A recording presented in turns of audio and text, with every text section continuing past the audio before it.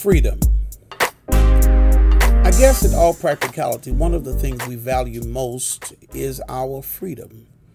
We love the privilege of doing as we please when we get ready. As Americans, we revel in the bounty of opportunities afforded to us in this great country.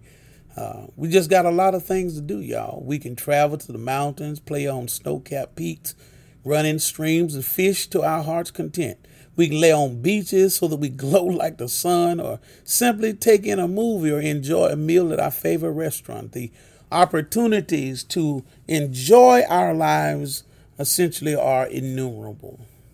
And what a joy it is to be able to live with that kind of blessing and privilege. But with privilege comes responsibility.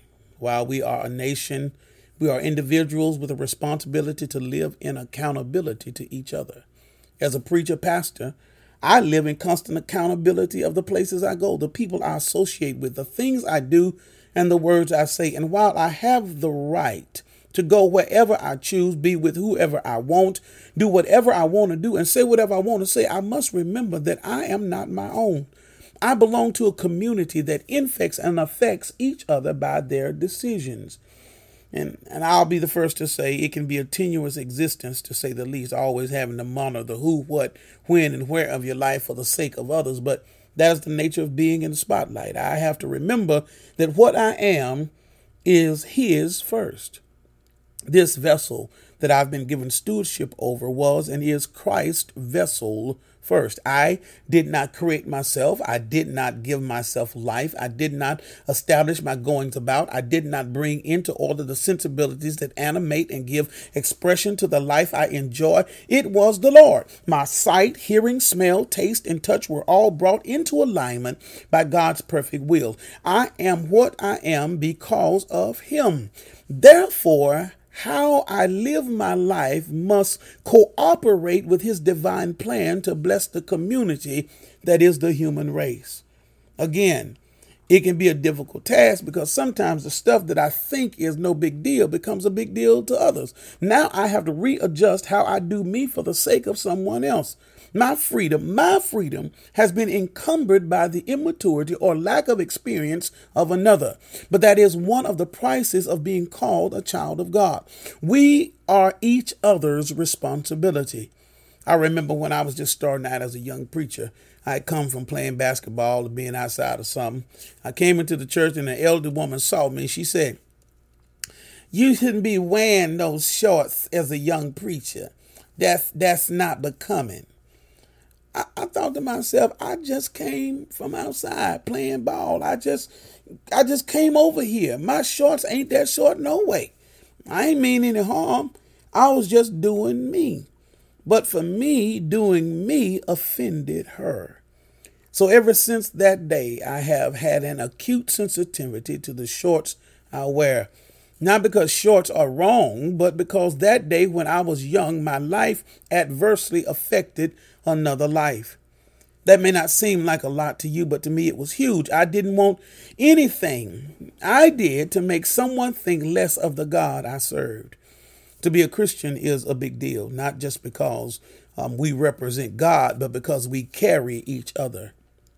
As a son, I don't want to shame my parents. As a husband, I don't want to disrespect my wife. As a father, I don't want to disregard my children. And as a pastor, I don't want to embarrass my church. And the best way to do that is to carry them with love, honor, regard, and respect in my heart. I must hold them in high esteem. I don't need to let my freedom become a burden to others. In Galatians chapter 5, verses 13 through 15, Paul writes, he says, "For you, brethren, have been called to liberty. Only do not use liberty as an opportunity for the flesh, but through love serve one another. For all the law is fulfilled in one word, even in this, you shall love your neighbor as yourself. But if you bite and devour one another, beware lest you be consumed by one another." This is an interesting passage because it calls the body of Christ to accountability to and with each other. It is Paul's way of saying, y'all do right. Don't act ugly. Don't mistreat one another.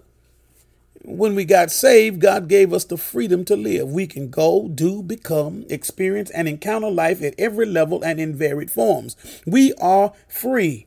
And those whom the Lord has set free are free indeed. However, according to Paul, our freedom or liberty should not be used as an opportunity for the flesh. While my life is my own, it is also responsible to yours. 6 of the 10 commandments are about our interaction with each other, while 4 deal with our relationship to God, which means that how we interact with each other matters to God. God says, you can't love me, adore me, or serve me, or live for me while not regarding each other. Paul sums up the idea by quoting Jesus. He says, you shall love your neighbor as yourself.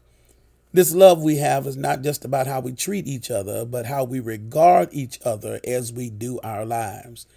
It is the intention to live recognizing that we are a community built in Jesus, by Jesus, and for Jesus. It is a community of conscientious involvement.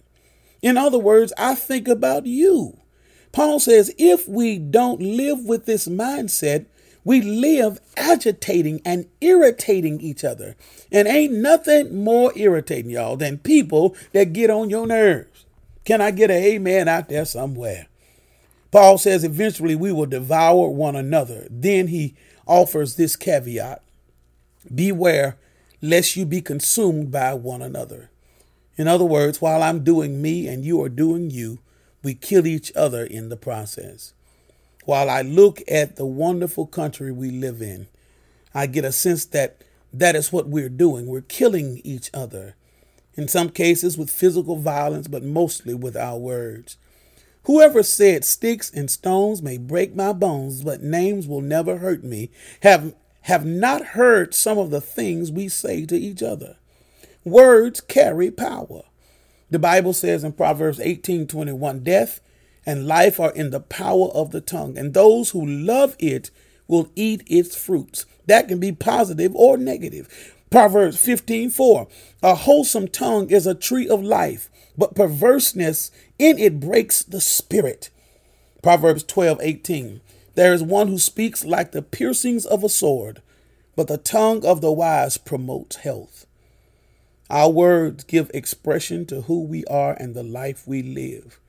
We are not one or the other. We are both.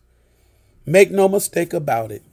We are to speak the truth, but we are to speak the truth in love, exemplifying the love of Christ as we do it. We do have freedom, but not without accountability.